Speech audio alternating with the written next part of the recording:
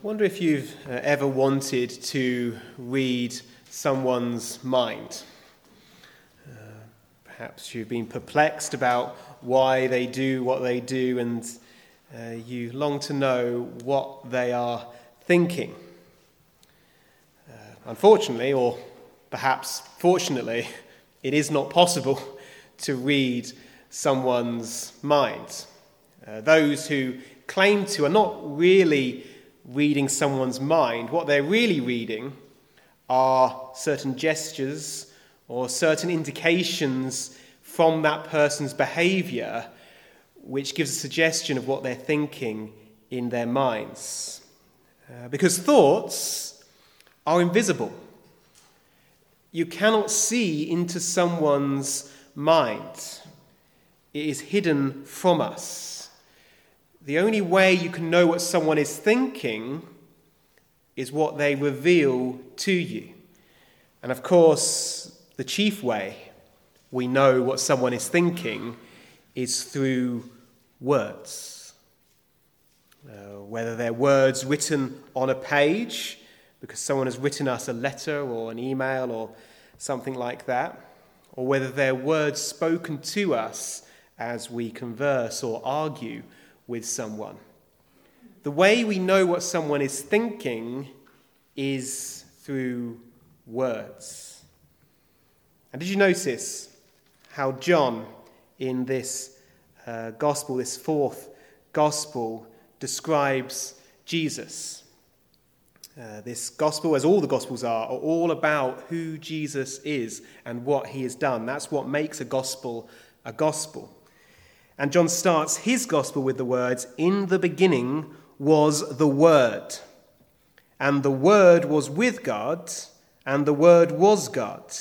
He was in the beginning with God." He is speaking of Jesus, and he describes Jesus as the Word. And if you want to understand what that means, all you need to do is look at verse 18, where he describes in more detail what he means in verse 1. He says in verse 18, "No one has seen God at any time. The only begotten Son, who is in the bosom of the Father, he has declared him." God the Father is, if you like thought, like what goes on in our minds. He is invisible. No one, John tells us, has seen him at any time. You might remember when Moses asked to see the glory of God, and God said, "You cannot see my glory, but I will allow you to see the afterglow," if we can use that word. He said, "I'll pass by you, but I'll hide you in the cleft of a rock, and you can see the leftover or the last bits of my glory as I pass by you." God is hidden. God the Father is hidden from our sight. No one has seen him at any time. But John tells us that God the Son has declared him. Just like we don't know thoughts without words, we can't know the Father without the Son, who is the Word of God. And that really is the first and most astounding claim that John makes in this gospel. That if you want to know God, if you want to see God, the only way to know him and see him for yourself is through the man, Jesus Christ. There are many people in the world, aren't there, who claim at least to want to know God, who are searching for him, who are reaching out for him and trying to understand the meaning of life and how it began and how it will end. But John says, if you want to know God, you have to go to Jesus, the Word. But he doesn't stop there. He goes even further. Look again at verse 3. John says, "All things were made through him, and without him nothing was made that was made. In him was life, and the life was the light of man. John describes Jesus as life, but not just as an example of life, like Jesus had a unique life which we can admire. No, he goes deeper than that. He says, no, Jesus himself is the life of man. He's the life of all things because nothing exists without him. Nothing was made that was made without Christ. In other words, Jesus is the source of life for everything. Whatever you see, you find its source in Christ. Or whatever life you see, should I say, you find its source in Christ. Nothing can exist without him, and we can do nothing without him. Not a raindrop falls from the sky without Jesus deciding that it should be so. The decision of every dice that is thrown is under Jesus' command. No one is born without Christ's say-so.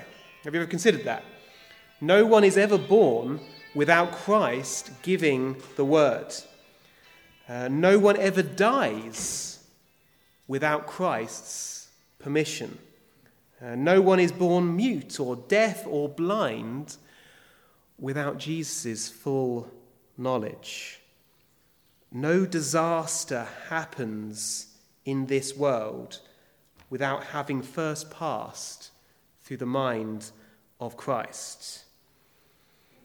And all those things I've just mentioned are verses in the Bible which describe the sovereignty of God, specifically through Christ, who works all things according to the counsel of his will. Now, if you want an illustration, Jesus is like the sun. He gives life and light to all things. We depend on the sun, don't we? This is basic biology.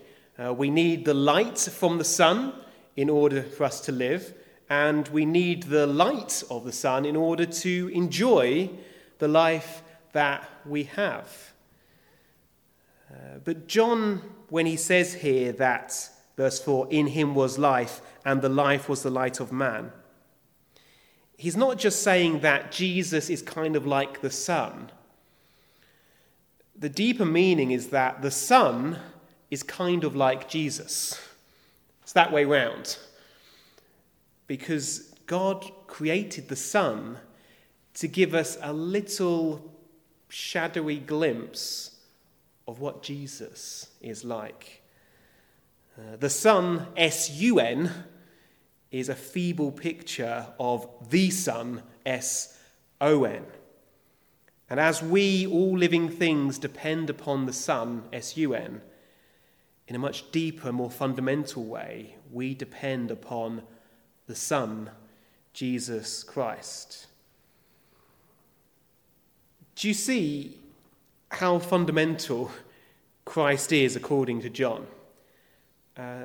These words are either the words of a madman or the most important words that you can ever read. There's no middle ground in between. John is seeking to explain to us that however deep you go, you can't get deeper than Christ. He is the foundation upon which everything is built. But in verse 14, he goes further and he describes what we can know of God through Christ. Look at verse 14. It says, and the Word became flesh and dwelt among us. I'm sure we're all familiar with the incarnation, the idea, the teaching from God's word that God became man. But do you see how mind-blowing that is? That the Word of God, the one who reveals what God is like, the only one who can show us what God is like, who everything is built on, who everything was created through, Verse 14 tells us he became flesh. He became human. He became like you and me. That completely boggles the mind. That God could somehow contain himself in a human body. That's what John says. It says, "And the Word became flesh and dwelt among us. And we beheld his glory, the glory as of the only begotten of the Father, full of grace and truth." I don't know what you would expect John to say when he describes the Son of God become flesh. There's lots of things he could have said. He could have said Jesus was full of justice, which would have been true because God is a God of justice. He could have said God was a God of truth alone, and that would have been true because God does love truth. There were a whole host of things that John could have said. He could have said God is a God full of purity and righteousness. But when John chooses to describe what God is like through God the Son, what did he say? He said he was full of grace and truth. In other words, when God came to this world, he wanted to demonstrate to this sin-sick world that he is a gracious God, that he is a kind God, that he is a loving God. First and foremost, he did not want to show his justice.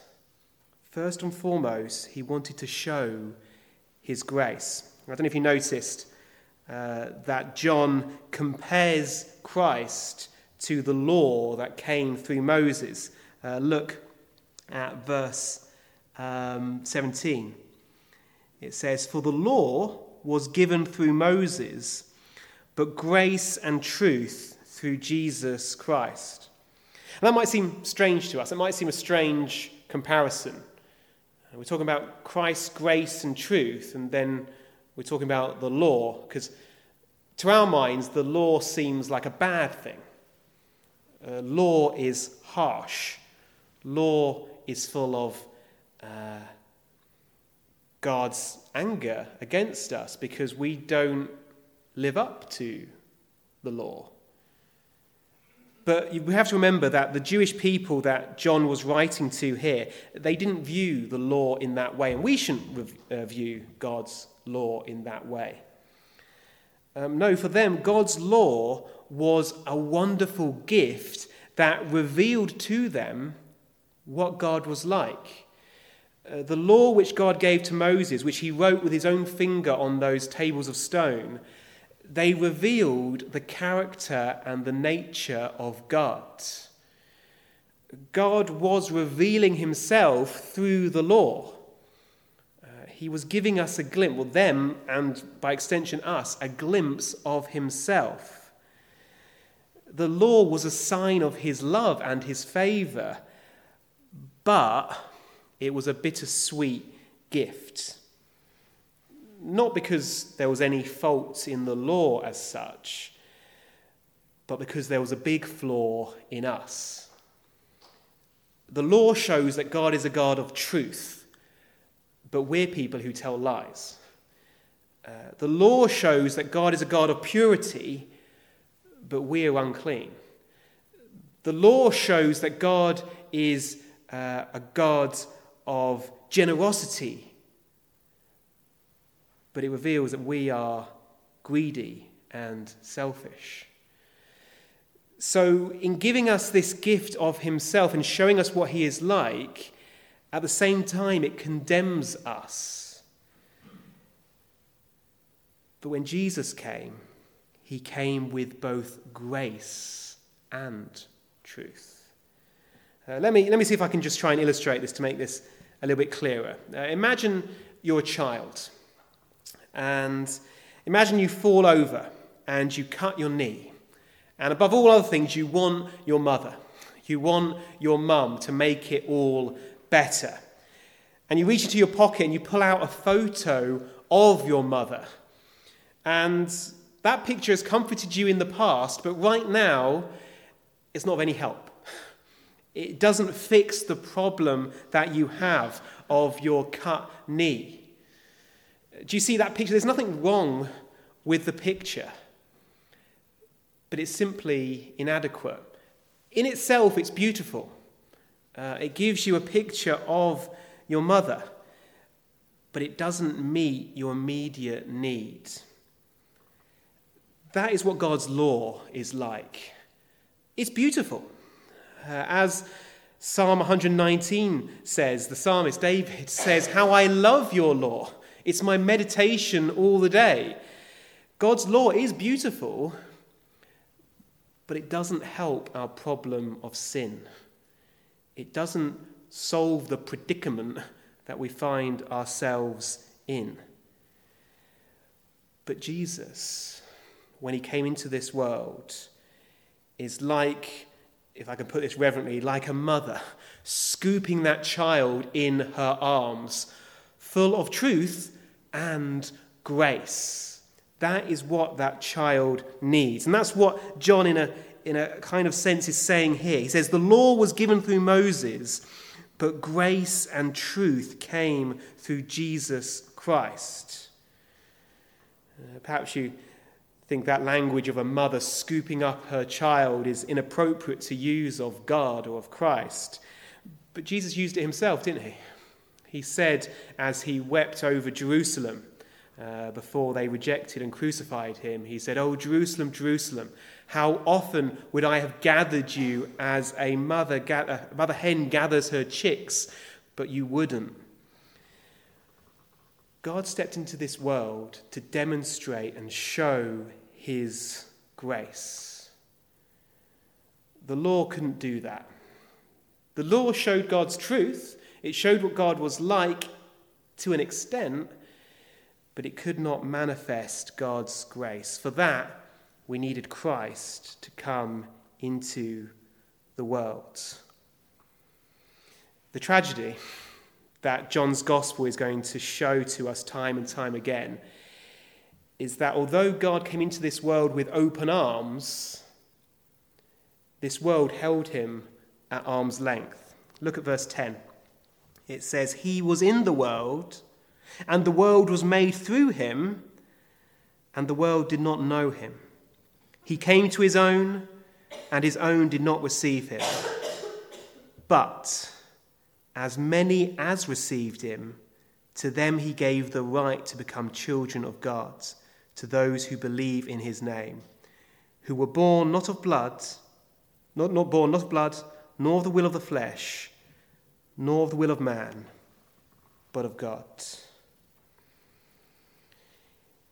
In those verses, John explains that Jesus came into this world full of grace and truth, but most people rejected him. Most people said, "No thanks, not for me." But not everyone. Not everyone rejected Christ. Verse 12 says, "Those who received him, he gave the right to become children of God, to those who believe in his name." And over the next few weeks, as we go through John's gospel, that question is going to come up again and again for each of us. Which are we? Which group are we in? Are we amongst those who receive Christ, who say, "Yes, I want him, I love him, I see God through him"? Or are we those in the other camp who say, "No thanks, not to me"? The camp who yawn and can't wait to switch on the TV or whatever to distract themselves from him. That's what it means when it says Jesus came into the world and he was a light. Tragically, not everyone saw him. think I'm going to leave it there for this evening and leave that as a taster of what John's Gospel has in store for us. But remember those words. In the beginning was the Word, and the Word was with God, and the Word was God. If you want to know him, if you want to know God, you have to go through Christ. And with those thoughts, let's sing our final hymn this evening, number 123. And this hymn expresses the heart of the person who does receive Christ, who does love him, who does see the glory of God in him. Number 123, how sweet the name of Jesus sounds in a believer's ear. It soothes his sorrows, heals his wounds, and drives away his fears. So let's close by singing number 123.